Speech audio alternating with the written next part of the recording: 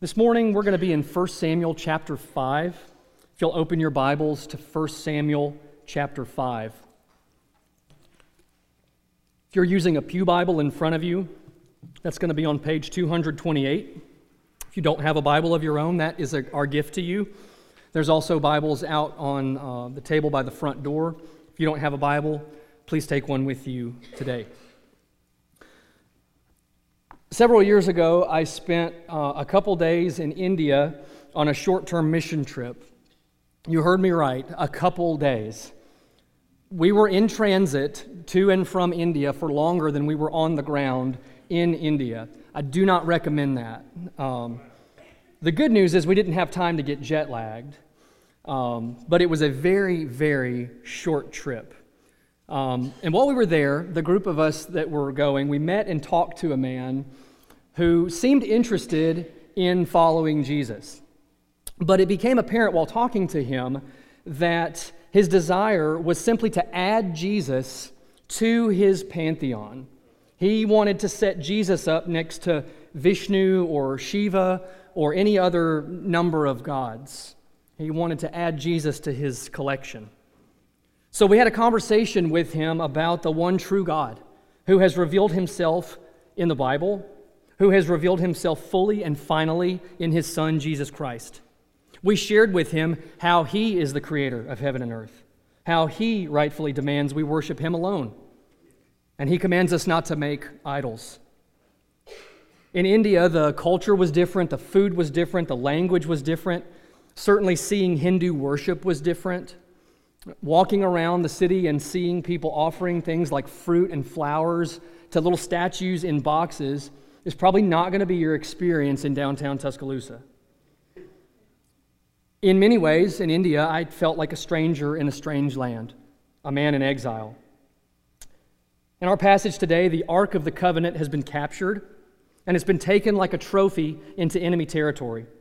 The pagan Philistines believe that they and their god Dagon have defeated Israel as well as Israel's God.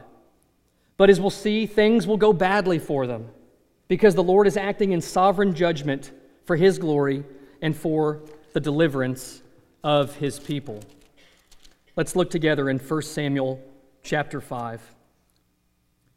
When the Philistines captured the ark of God, they brought it from Ebenezer to Ashdod.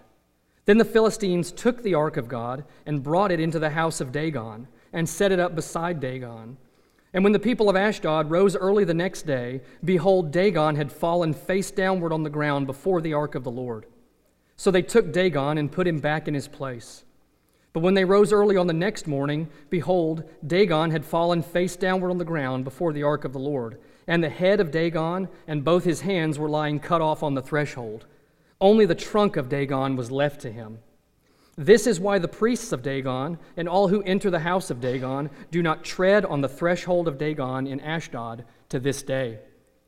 The hand of the Lord was heavy against the people of Ashdod, and he terrified and afflicted them with tumors, both Ashdod and its territory.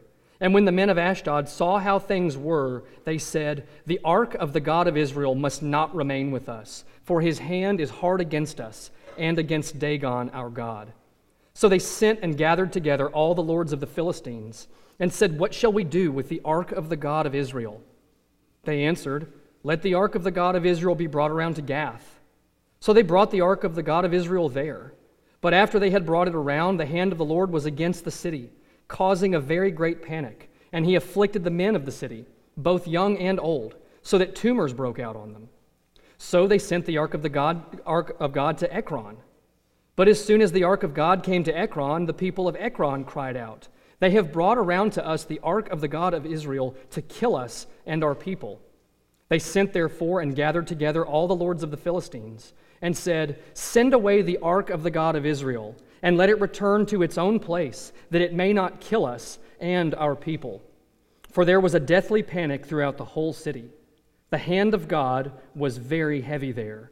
The men who did not die were struck with tumors, and the cry of the city went up to heaven. Let's pray. Father, we pray in accord with Jesus that you would sanctify us in the truth. Your word is truth. you are the one true God, to whom all praise, honor, and glory is due now and forever. Amen. As we've seen repeatedly over the last few weeks, 1 Samuel is taking place during the time of the judges, when there was no king in Israel and everyone did what was right in his own eyes. It was a time of moral depravity and spiritual darkness, out of which the Lord would establish the light of his kingdom, initially in David and ultimately in Jesus. And the first embers of hope on the ash heap in 1 Samuel remind us of the Christmas story. A godly woman with no expectation of having a child is visited by the grace of God, and a child is born who will bring the word of God to his people. Enter Samuel. In the opening chapters of 1 Samuel, the Lord has been bringing judgment on Israel for their sin, and the wicked priesthood is squarely in his crosshairs. Meanwhile, Samuel was established as a true prophet. So as Eli and his line were decreasing, Samuel was increasing. But interestingly, in the events surrounding the loss to the Philistines in chapter 4, our passage today in chapter 5 with the ark in Philistia, and next week in chapter 6 with the ark being returned, Samuel is completely absent from the narrative. It seems that the Israelite elders conspired with the wicked priests rather than the prophet Samuel in chapter 4, and they tried and failed spectacularly to use the ark as a good luck charm in battle against the Philistines. And so in God's judgment, Hophni and Phinehas were killed. Tens of thousands of Israelites fell in battle. The ark was captured, and Eli fell over, broke his neck, and died when he heard the news. Chapter 4, we saw last week, ended with the premature birth of Eli's grandson, named Ichabod, by Eli's daughter-in-law as she died. Ichabod's name means something like, "Where is glory?" And we saw that there's some irony and wordplay going on here. Ichabod's mother is probably representative of Israel in general in believing that the glory of Israel had gone into exile, that it was literally gone. So on the one hand, the ungodly and gloriously fat priesthood of Israel has now fallen under the weight of God's glorious judgment. But God, we'll see, has superintended all of this, even the capture of the ark, to display his glory, sovereignty, and saving power. In chapter 5 before us today, there's basically two movements in the text. Verses 1 through 5 dealing with the Lord's triumph over Dagon, and verses 6 through 12 that deal with the Lord's judgment on the Philistines. Look with me in verses 1 through 5. We will see the Lord in triumph. The Lord in triumph. Verse 1 says that the Philistines brought the ark from Ebenezer to Ashdod. And it's interesting that all of these events started in Ebenezer. Chronologically speaking, it seems that Ebenezer has not even been given this name yet. Ebenezer, we talked a little bit about this last week, means stone of help. And it's not going to be given that name until the Israelites actually defeat the Philistines in chapter 7. It wasn't until then when Samuel set up a stone and named the place Ebenezer, reminding God's people of God's help. And thus it was called Ebenezer. But lately, it seems like the Lord is actually helping the Philistines. God refused to be manipulated by the pagan superstition of his people who bore his name, and so he handed Israel over to the Philistines while bringing judgment down on Eli and his family. After being captured, it says the ark went from Ebenezer to Ashdod. Ashdod was a city near the Mediterranean coast, and it was possibly the greatest of the 5 Philistine cities, which were Ashdod, Gath, Ekron, Gaza, and Ashkelon. And the ark would travel through 3 of those 5 cities before being returned to Israel, which we will consider next week. So the ark goes from Ebenezer to Ashdod, where it was put in the house or the temple of Dagon. Dagon was the chief deity of the Philistines. It seems that he was considered by them to be the father of the gods. He was their heavyweight champion. We don't know much about the meaning of his name, but in any case, there are a few mentions of Dagon in the Bible, specifically in Judges 16, when, as you may remember, Samson was captured by the Philistines, taken to a house of Dagon like a trophy before he pulled the house down on himself and everyone who was there. 1 Samuel 5 is the second mention of Dagon here in the passage before us today. And the other is in 1 Chronicles 10, when after Saul, the first king of Israel, was killed in battle against the Philistines, his head was mounted inside a temple of Dagon. Again, like a trophy.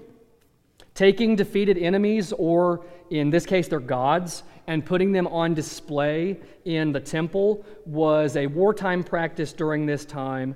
And the belief was that if you held someone's ruler, or in this case their god, as they saw the ark as a sign of the presence of the God of Israel, to hold the enemy's god was to have completely conquered them. It helps explain Eli's shock when he heard the news of the ark being captured. It helps explain Eli's daughter-in-law's dismay at the news of the ark being captured. At first glance, it may not seem like it to you, but this is probably one of the lowest moments in all of Israel's history in the Old Testament. It looks as if God has left them. It looks as if he was unable or unwilling to defend himself and his people against Dagon and his. So to set the stage for this showdown, the Lord has already begun to deal with the question of who is the real heavyweight? Who is the glorious one? We saw previously in 1 Samuel that it was the priesthood that was meant to display the glory of God to and among the people. But instead they got fat on the Lord's food offerings, and they were only heavyweights in a quite literal sense. The Lord saw to it that Hophni and Phinehas were killed in battle, and he delivered the knockout punch to Eli, who fell over, broke his neck, and died. But in the process, God allowed the ark to be captured by the Philistines, for them to put it on display as a sign of their victory, not just over Israel, but over him. So the Philistines have routed Israel in battle, and they have taken the ark. They have completely defeated Israel, and they now believe that their god Dagon is superior to the God of Israel. And to demonstrate this, they take the ark into the temple of Dagon, and to add insult to injury, they set it up beside and most likely beneath the idol of Dagon. In their minds, the God of Israel was completely subdued, and now he could only serve the purposes of the truly glorious Dagon. We'll see in our passage today that they were quite wrong. We may not know much about the name of Dagon, but we do know about the name of the Lord. The name of the God, as he has revealed it in the Bible, is Yahweh. Yahweh. And it's related to the Hebrew verb that means I am. He simply is. His name indicates that he is the eternal, self-sufficient, glorious, only true God who needs no one and nothing. Hear how Yahweh is compared to idols in Psalm 115. Our God is in the heavens. He does all that he pleases. Their idols are silver and gold, the work of human hands. They have mouths but do not speak, eyes but do not see. They have ears but do not hear, noses but do not smell. They have hands but do not feel, feet but do not walk, and they do not make a sound in their throat. Chapters 4 through 6 of 1 Samuel, often called the Ark narrative, highlight all of this, that God in heaven does what he pleases in smashing man-made idols and overpowering those who bow down to them. Look back at our text before you today. I want you to notice the similarities between the Israelites and the Philistines. Look at verse 2. It says the Philistines took and brought the ark. Verse 3, they took and placed Dagon in his place. In verse 8, they brought the ark to Gath. Eventually, things are going to get so bad that their only alternative is to take and bring the ark, put it on a cart, and send it away. Notice what the Israelites did in 1 Samuel 4, verse 4. They took and brought the ark into battle. In the aftermath of all of this, they're going to take it and bring it somewhere else as they lament after the Lord. I think the author of 1 Samuel intends for us to see just how alike the Philistines and the Israelites are. And it helps us to understand God's judgment on them both. God's people here are living just like their pagan neighbors, who think that God can be owned, that you can literally put God in a box. It's ironic that the Ten Commandments, which were kept inside the ark, had been so ignored by Israel that you couldn't tell them apart from any other nation around them. The ones who were meant to be a light to the nations were now living in utter darkness. So the scene is set. Yahweh, the great I am, versus Dagon on Dagon's home turf. This here, verses 1 through 5, is the real battle of chapters 4 through 6 in 1 Samuel. Yahweh versus Dagon. Even though everyone thinks that Dagon and the Philistines have already won. Put your eyes on verse 3. While the ark had been put in a place of subservience to Dagon, in the next morning, it's Dagon who's bowing in adoration before the ark of God. We read this at home this week around the table, and when we got to this part of the text, my kids laughed out loud at the thought of Dagon falling over and having to be picked back up. And I actually think that that is the right response to this from the people of God. This is supposed to be funny. Yahweh, to use a boxing analogy, is throwing uppercuts, and Dagon's corner man has to pick him up off the mat. This should be humorous to you. And the next day, it's happened again, only this time Dagon's head and his hands have been cut off, and they're lying there on the threshold. Notice how God has responded to Dagon in quite the same way the Philistines have responded to God. It's a direct challenge to the Philistines taking the ark into the temple. We saw that one wartime practice was setting up your enemy or his god in your temple as a sign of your victory. Another wartime practice during this time was cutting off the heads of defeated enemies. We already mentioned the Philistines cut off Saul's head in 1 Chronicles, and they mount it in a temple of Dagon. Eventually, in the story of the Old Testament, we're going to get to David cutting off the head of Goliath. It's symbolic of the victory to remove the head of your enemy at this time. So by putting the ark in the temple, the Philistines were effectively saying, Dagon has triumphed over Yahweh. So in turn, the Lord says, oh really? And cuts off Dagon's head. This theme of judgment on the head actually began back in chapter 4. Notice that judgment came on Eli as he fell over, broke his neck, and died at the city gate. And now Dagon suffers essentially the same fate here at the temple gate or the temple threshold. I think we're meant to see a connection in how God is dealing out judgment here. Israel's wicked priesthood has been overthrown as it gives way to Samuel. And now Dagon, too, is left with no power, no authority, no wisdom, and no means of helping the Philistines. This entire section of 1 Samuel is supposed to remind us of the Exodus. Back in 1 Samuel 4, the Philistines trembled at the thought of going up against the divine power that was responsible for overthrowing the Egyptians. God's reputation, or God's glory, if you will, had preceded him. The name of God, Yahweh, as we said a moment ago, takes us back to Exodus 3. And then God glorified that name in the plagues of Exodus, chapters 6 through 12. We're not going to consider the plagues today, but the plagues were not just judgment on Pharaoh and the Egyptians, but on their gods as well, who could not defend them from Yahweh. So God is doing here what he does again and again throughout the entire Bible. He acts for the glory of his name and for the good of his people, even as they profane that name among the nations. Here's 4 passages that demonstrate this. Exodus 9:16. But for this purpose I have raised you up, to show you my power, so that my name may be proclaimed in all the earth. Isaiah 48:11. For my own sake I do it. For how should my name be profaned? My glory I will not give to another. Ezekiel 20:9. But I acted for the sake of my name, that it should not be profaned in the sight of the nations among whom they lived, in whose sight I made myself known to them in bringing them out of the land of Egypt. And lastly, Jeremiah 32:20. You have shown signs and wonders in the land of Egypt, and to this day in Israel and among all mankind, and have made a name for yourself, as at this day. God acts for the glory of his name. So why should we expect his work in our lives to be for someone else's glory, to be for our glory?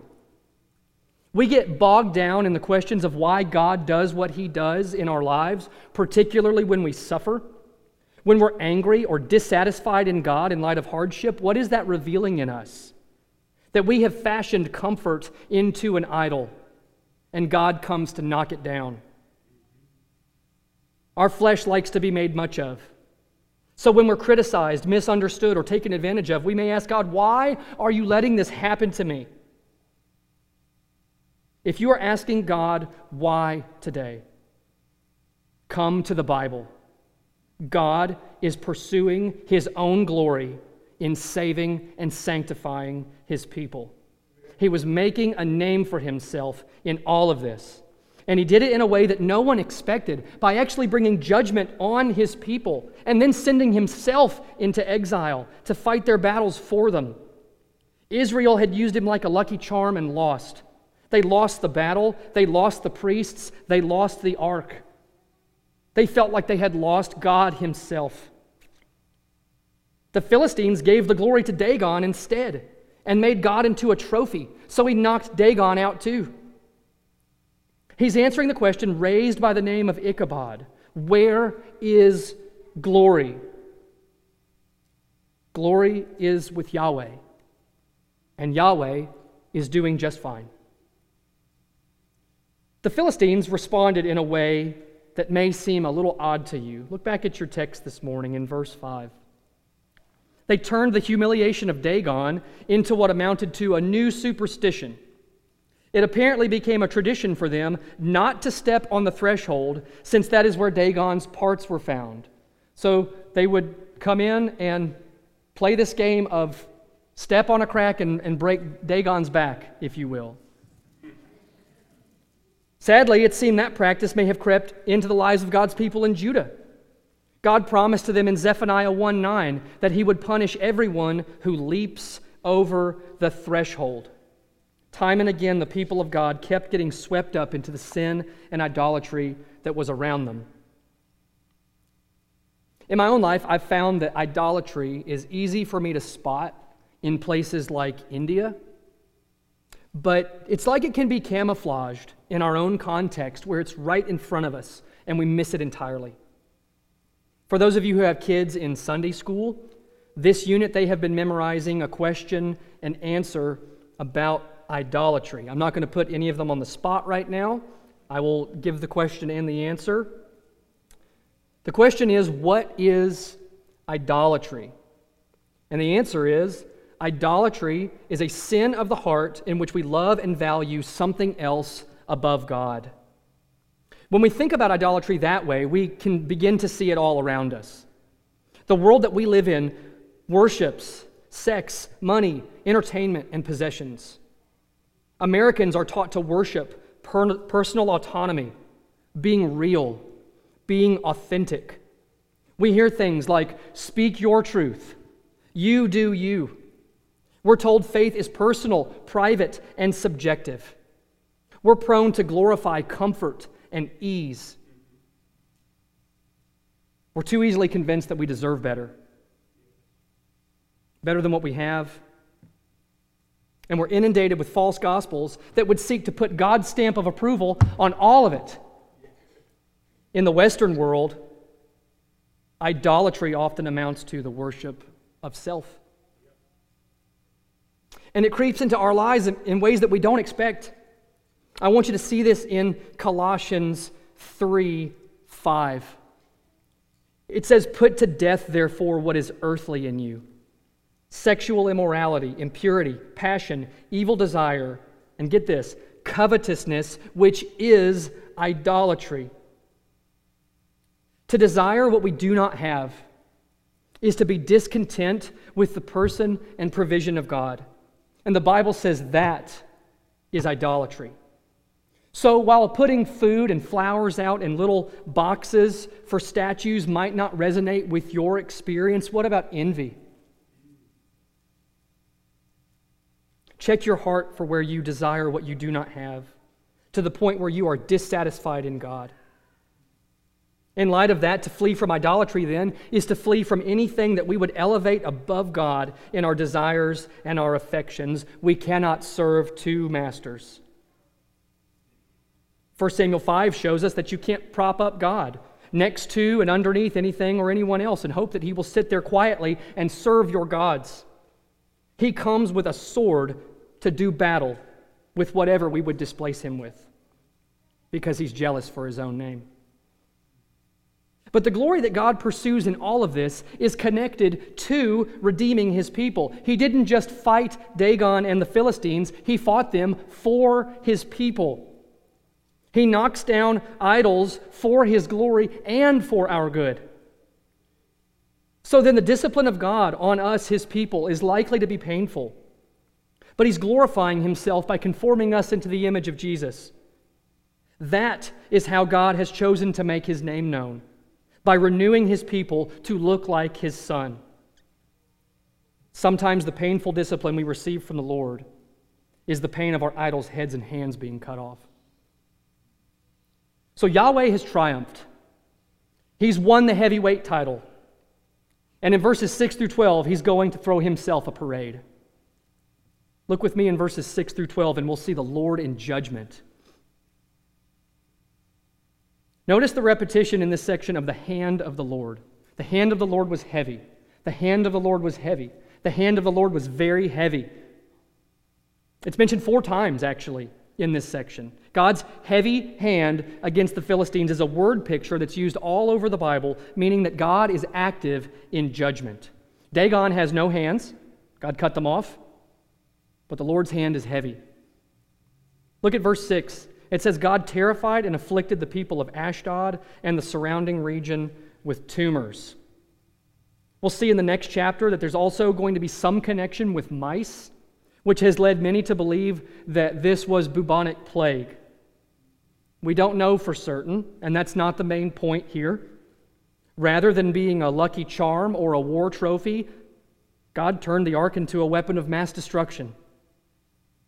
And the comedy from verses 1 through 5 is actually going to continue. What the Philistines thought was a victory in battle turned into essentially a game of ark hot potato. The Philistines won the battle, but Yahweh has apparently won the war, and now he's going on a victory parade throughout all of Philistia. And he's going to wreak havoc everywhere he goes. And notice again how similar the Israelites and the Philistines are. Back in chapter 4, the Israelites call for together a meeting of the elders who consult with the wicked priests who bring the ark into battle. The Philistines also call for a meeting of their lords, and they're going to get their religious leaders involved in chapter 6. And poor Gath drew the short straw. So the hot potato is passed from Ashdod to Gath with the same results, terror and tumors. In all of this, it seems the Philistines have some awareness that it's actually the Lord who's against them. In verse 7, they admit that it's the Lord's hand at work, and they're actually on to something here.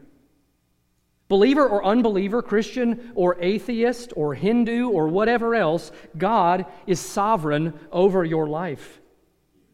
It's going to take the Philistines until the next chapter to really understand this. They're going to develop a test to figure out if this was all a coincidence or if Yahweh was responsible for their suffering, and we'll see that next week. But things are so bad here in chapter 5 that their first instinct is to just pass the ark along like a hot potato to the next city down the line. Because apparently the God of Israel has not been conquered after all.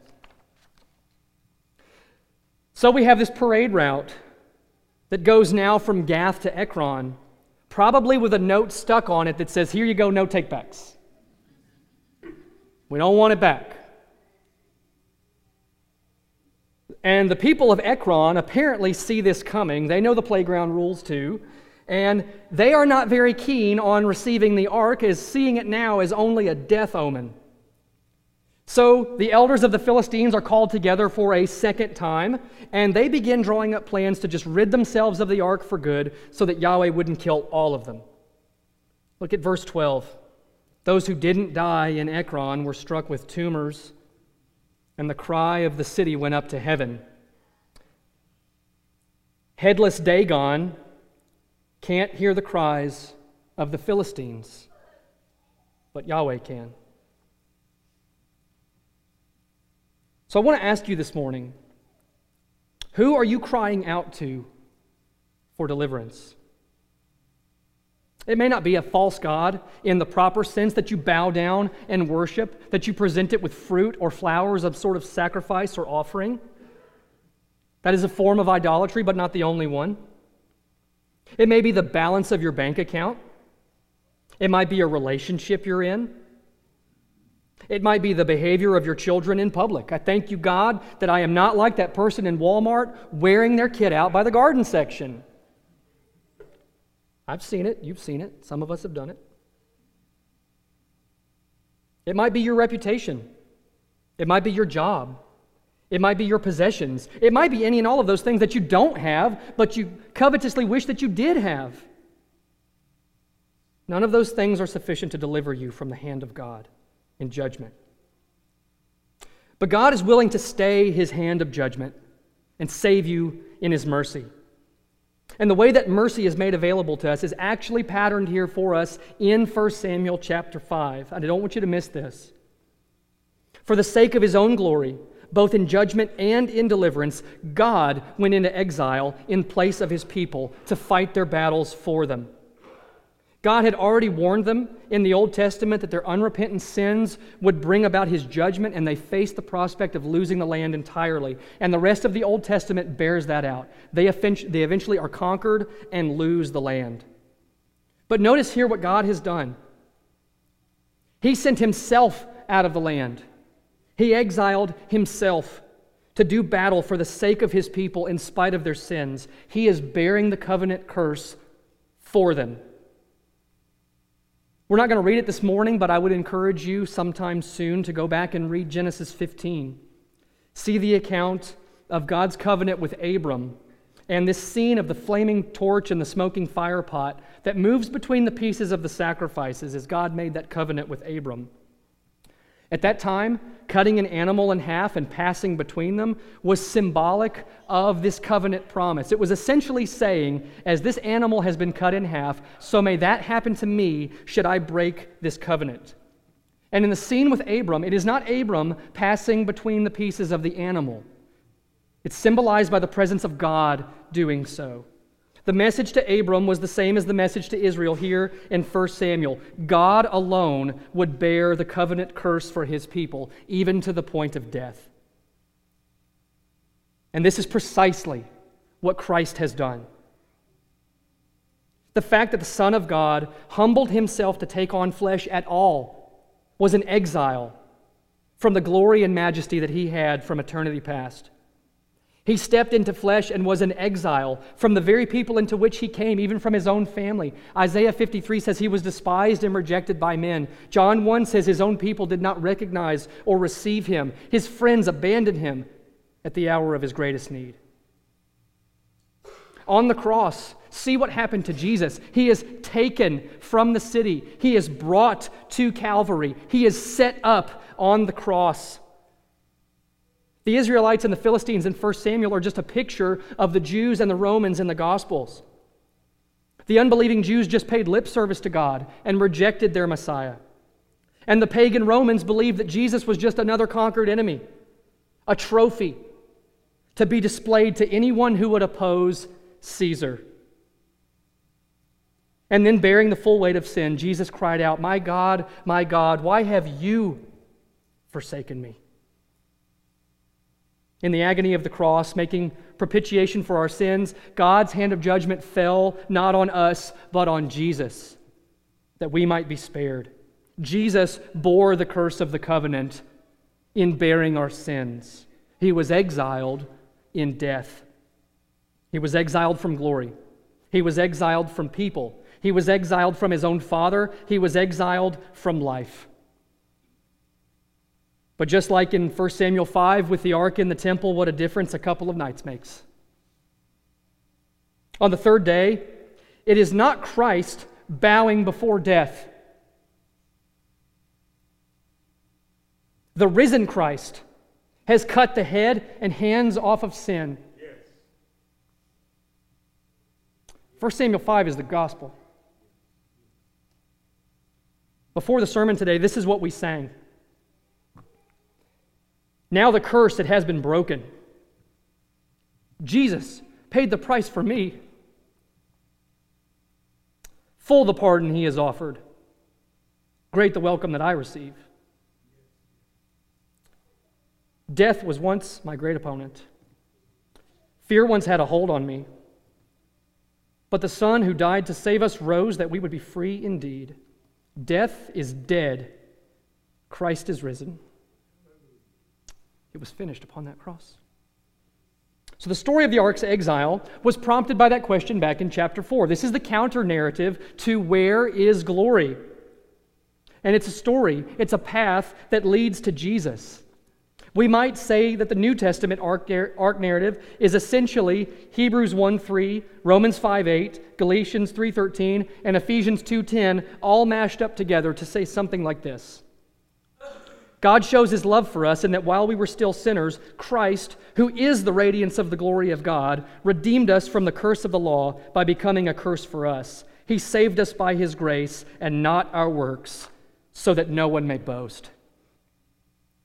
So first, I want to address anyone in here who is not trusting in Christ. Whether you realize it or not, the Bible says that you are an exile. Ephesians 2:12 says that outside of Christ, you are separated from Christ, alienated from the commonwealth of Israel, strangers to the covenants of promise, having no hope and without God in the world. The judgment that's pictured here in 1 Samuel is just a foretaste of the fury of God's wrath against sin that will be poured out by the heavy hand of God on those who do not repent and believe. And in hearing all of this, there is a temptation that you may want to add Jesus to whatever else in your life that really brings you joy and really brings you satisfaction. To add Jesus to your collection. You may be tempted to add Jesus to whatever good works you might do in order to be justified. Yes, I've got Jesus, but look at all of my works. He's not a trophy for your collection. He is a treasure. I want to urge you to forsake every other hope for salvation and eternal life and cast your hope entirely on the finished work of Jesus Christ in His death and resurrection for your sins, exiled so that you would not be. Cling to Jesus as your greatest treasure and your soul's reward. Cling to His promises, not only to forgive you, but to love you with an everlasting love and to raise you up on the last day. He promises that He will never cast out those who come to Him. Jesus says He literally will not exile you. Repent of your sin and trust in Jesus alone to save you. Or to put it another way, pick a hand. The heavy hand of judgment or the nail-pierced hand of Christ. You will receive one or the other. To those of us who are believers in Jesus, we're exiles too, but in a different sense. Hebrews says that God's people are strangers and exiles, not from God, but in this world. So we have to guard against getting too comfortable here. It's to be expected that you and I would feel a little strange in a foreign country, as I did in India.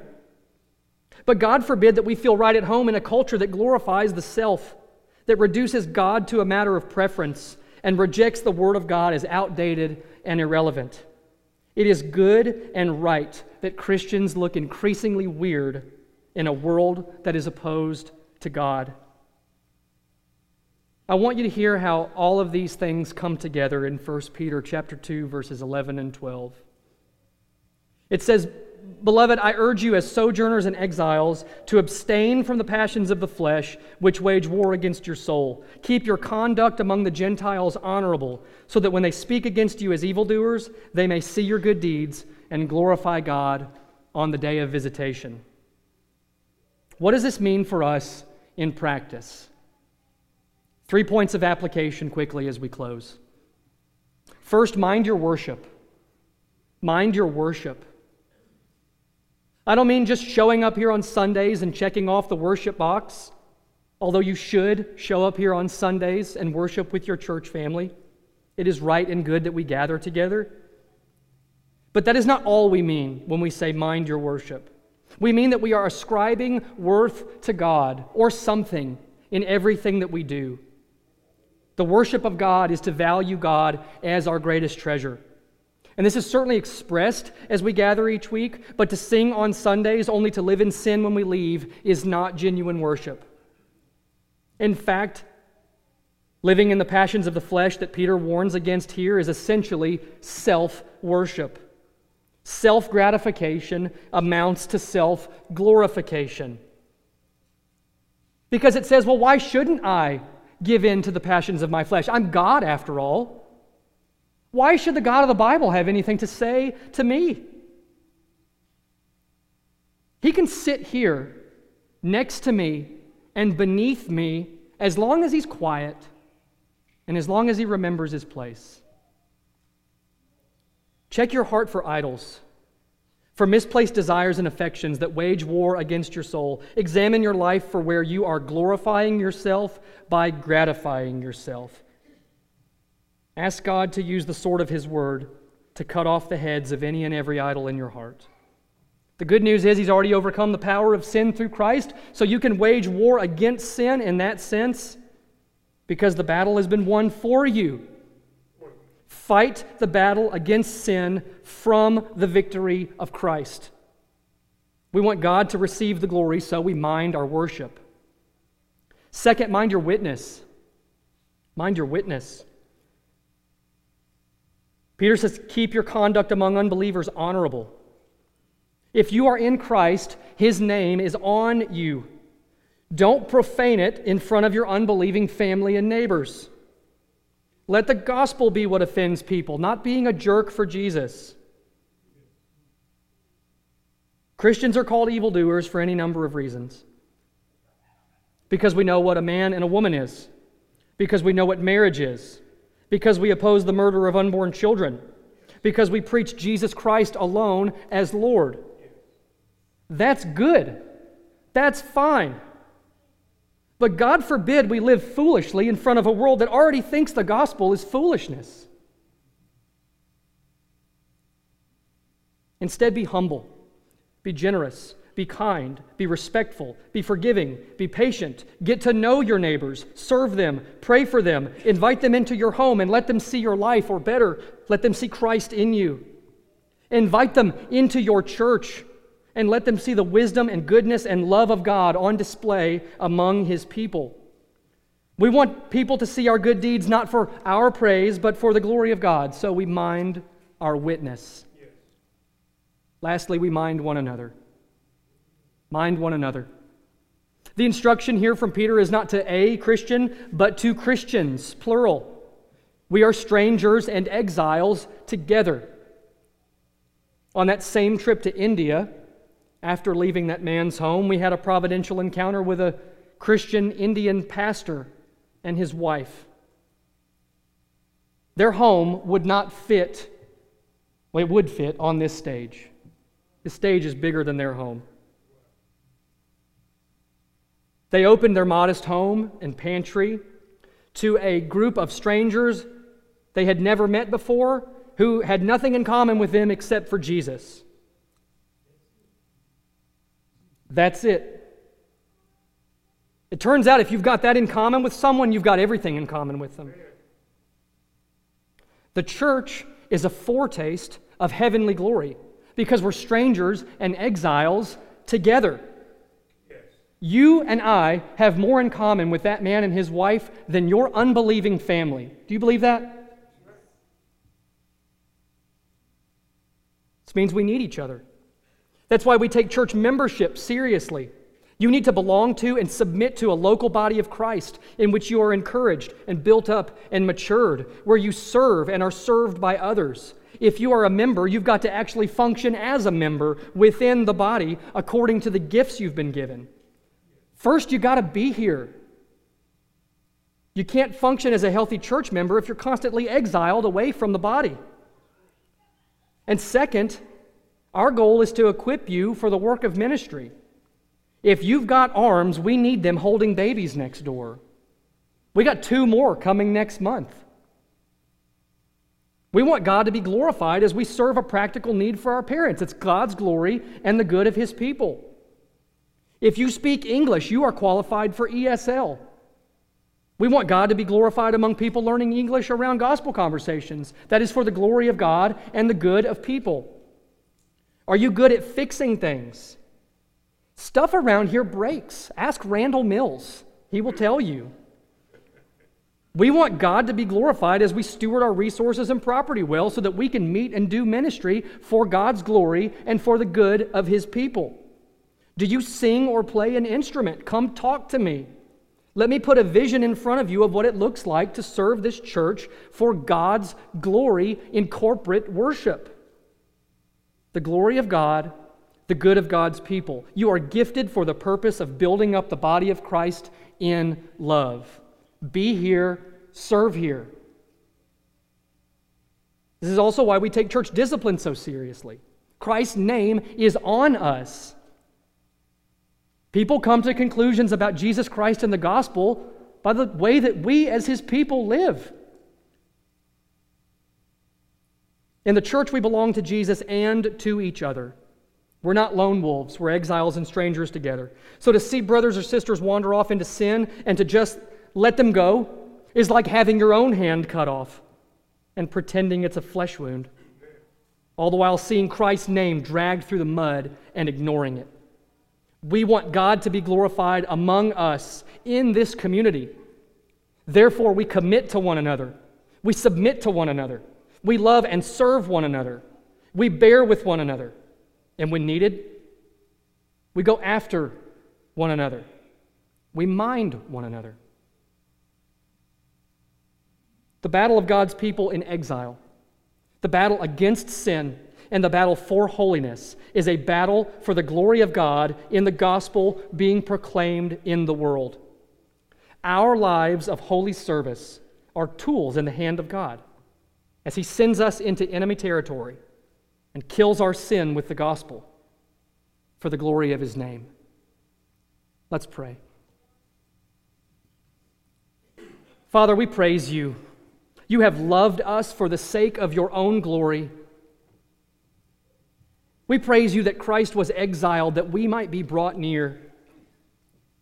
We praise You that in this, our time of exile, that we are not alone. We have the help that comes from Your indwelling Spirit, and we have the help that comes from the encouragement of Your people to run the race with endurance and to be spurred on to love and good works. We pray You would use us for Your glory. For we ask it in Jesus' name. Amen.